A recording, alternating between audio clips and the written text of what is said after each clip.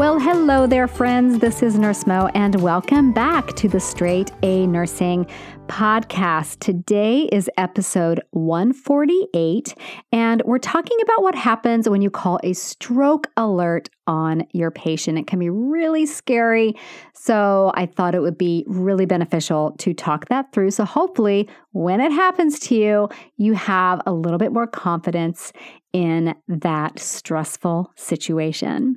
Before we do that, let's take a quick moment for our listener shout out. And this one goes to Rachel, who writes this: huge thank you to Nurse Mo. I just took my drug calculations test for first semester and I got a 100%. I literally couldn't believe it. Without the nursing boot camp before class started, who knows what would have happened? I couldn't have done it without the boot camp. Thank you. So, Rachel, I'm so thrilled that you had so much confidence going into your dosage calculations exam and nursing school in general. So what Rachel is talking about, you guys, for those of you that haven't heard me talk about boot camp, is she's talking about my Crucial Concepts boot camp, which is a course for nursing students, especially those starting their programs, but it works for students who are struggling and looking for a way to kind of reset in between semesters and really develop that core foundation knowledge. So Crucial Concepts Bootcamp, you can enroll anytime, but it does go on sale a few times throughout the year, and that is right now. One of those times is right now, and it will be on sale for a few more days. So depending on when you're listening to this podcast, I'm talking about April 8th because that's the day that it is being published. So if you're listening to this April 8th, it's on sale right now, April 8th, 2021. Check out the link in the show notes, but you can enroll any time. So I'll include the link to that.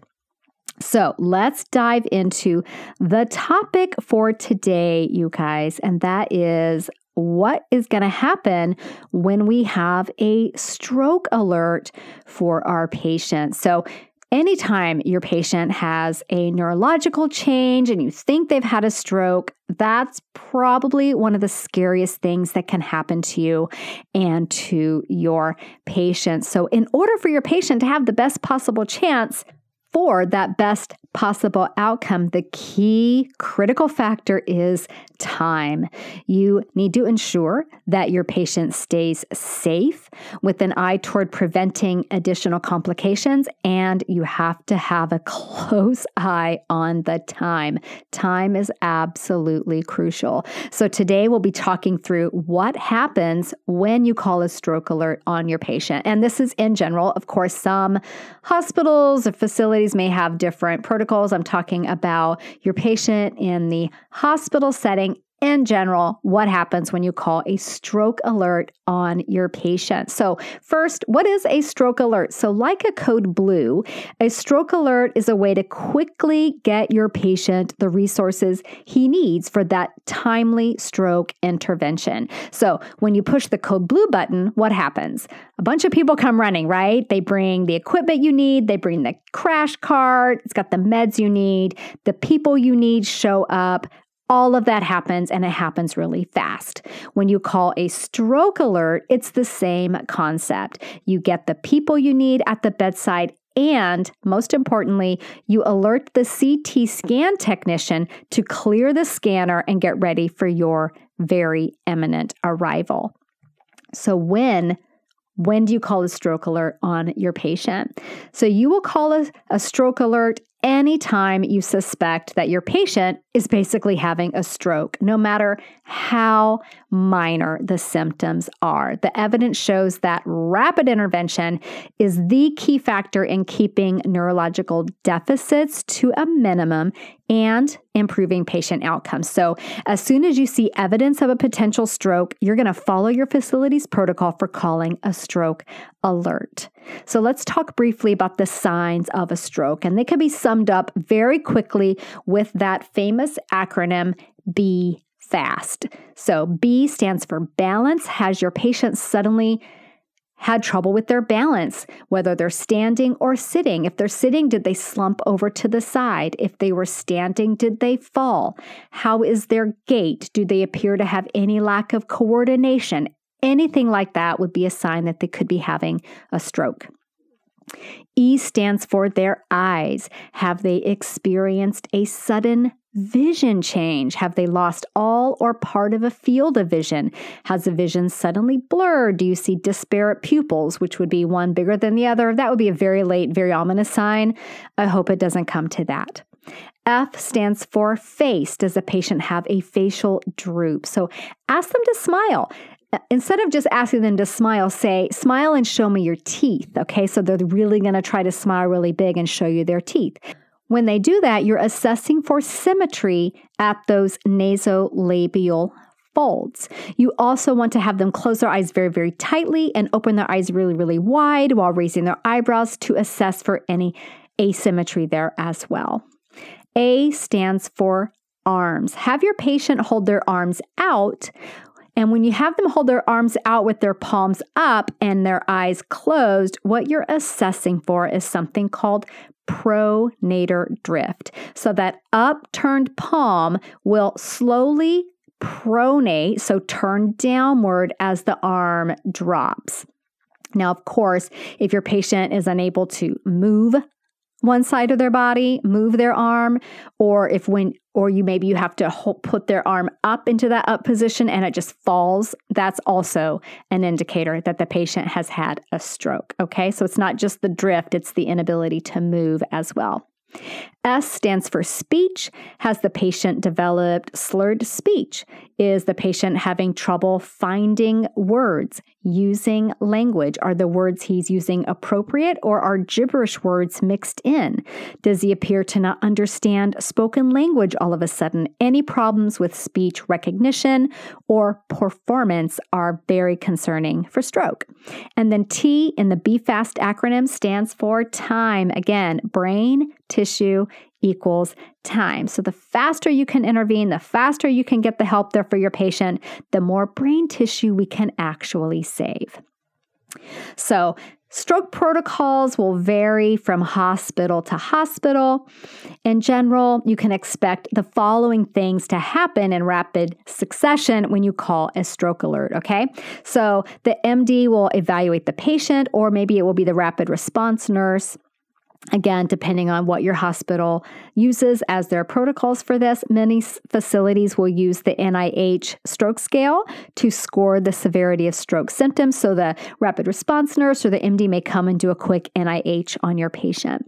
The patient will get a STAT, non-contrast head CT. You may hear this called a dry head because no contrast dye is used. They'll get a non-contrast head CT. The MD could also order a CT angiogram and CT perfusion scan as needed. The goal is to get the patient to that non-contrast CT scan as quickly as possible, often in less than 10 minutes from the time that stroke is first noticed and that stroke alert is called. We want to ensure the patient has 2 IV accesses that work very well, and the patient will probably get labs drawn, coag, CBC, chemistry panel, blood glucose, things like that. The next things that happen will depend upon the result of that critical CT scan. So option A, if the CT scan is negative for a bleed, so if you hear your patient with a stroke symptom, if someone says the CT scan was negative, that doesn't mean negative for a stroke. That means it was negative for a bleed. And what that leads us to thinking about is evaluating the patient for a thrombolytic drug such as Alteplase or TPA. This is a medication that can break up that clot and restore blood flow to the brain. You can learn more about thrombolytics by following the link in my show notes or going back and listening to episode 53. So the use of Alteplase relies on a lot of different factors, and the MD will have to take a lot of things into consideration when deciding whether or not to use it. And that can include things like the time since last seen normal. You might see that abbreviated as LSN, last seen normal. When was the last time you saw this patient without stroke symptoms? Was it 12 hours ago or was it 10 minutes ago? It's going to make a difference. The patient's medical history, their blood pressure, the presence of any active bleeding. If the patient's got, alterations in their blood glucose level. For a long time, Alteplase was only used for patients that had, I want to say, a last seen normal of 3 hours or less. It is now being used for up to 9 hours of last seen normal. But again, that will vary based on your facility's protocols, your facility's procedures, and the availability of specialty services like a neurologist on staff. Don't be surprised if you see a max time frame of 4.5 hours since last seen normal in some facilities. That Alteplase will be prepared for administration, usually by the pharmacy, but it could be by the nurse. It might be your responsibility to get that together. It is weight-based, so you definitely want to have a recent weight on your patient. The medication is always infused with an infusion pump and is administered as a bolus dose, followed by an infusion over 1 hour. Some patients, depending on the time since their last seen normal, may require some additional kind of neurointervention. These procedures are typically conducted in a interventional radiology suite by an MD who specializes in these procedures, an interventional neuroradiologist or neurointerventional radiologist. Thrombectomies can be conducted on patients up to 24 hours since last seen normal, which greatly expands the time period for responding to an ischemic stroke. So your patient's CT scan is negative. It doesn't mean it's negative for stroke. It means it's negative for a hemorrhagic stroke. So the assumption is this patient had an ischemic stroke and we're going to give Alteplase or go in and do a thrombectomy to get that clot out. Now, option B, if the diagnostics show the patient has had a hemorrhagic stroke, the plan of care is going to be quite a bit different. It will revolve around things like controlling their blood pressure and some kind of neurological intervention, some kind of surgical intervention to address that bleed. Okay, so what else is happening throughout your stroke alert timeframe? I'm so glad that you asked. Throughout the entire stroke alert event, you're going to be the king or queen of patient safety. You want to make sure that patient is safe and that you are monitoring for worsening or improvement of stroke symptoms. So things you can do to ensure patient safety are: stay with the patient and stay calm. They are likely very afraid, and you probably are too, to be fair. It is possible to stay calm while you're also really freaking out. Okay, you're going to get really good, you guys, at your nurse poker face. Even though you are freaking out inside, your face is going to stay calm. You're going to stay composed.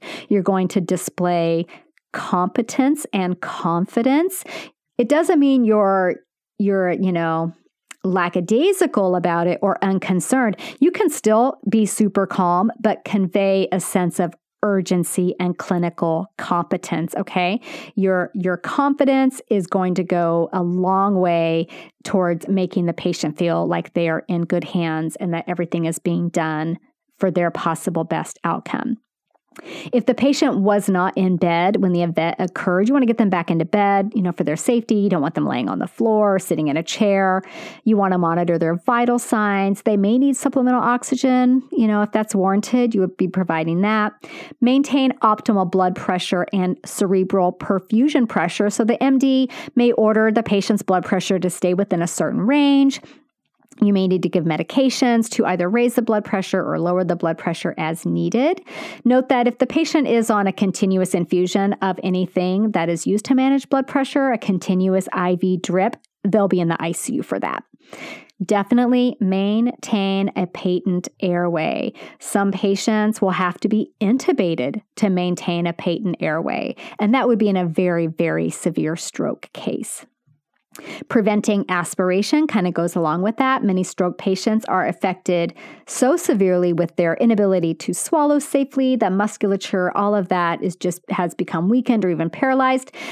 You want to be watchful for that. If they are unable to manage their secretion, so we're not just talking about preventing aspiration like, okay, I just won't give them anything to eat or drink. We're talking about their oral secretions. You make saliva constantly, and some patients are affected by the stroke to the point where they can't manage their secretions. So maybe positioning the patient on their side so the secretions flow out of the mouth, positioning them in that upright position. You wouldn't want to just lay them supine on their back. Suctioning the oropharynx as needed can be very helpful to prevent aspiration. And of course, you're monitoring for worsening symptoms. So again, I mentioned the NIH, that's the National Institute of Health Stroke Scale. Most facilities will use the standardized stroke assessment tool. It's typically conducted, like let's say we give the patient the Alteplase, conducted every 15 minutes during that infusion, and then every 15 minutes for the first hour after the infusion, then every 30 minutes for the next 6 hours, then hourly for the 8th hour to the 24th hour.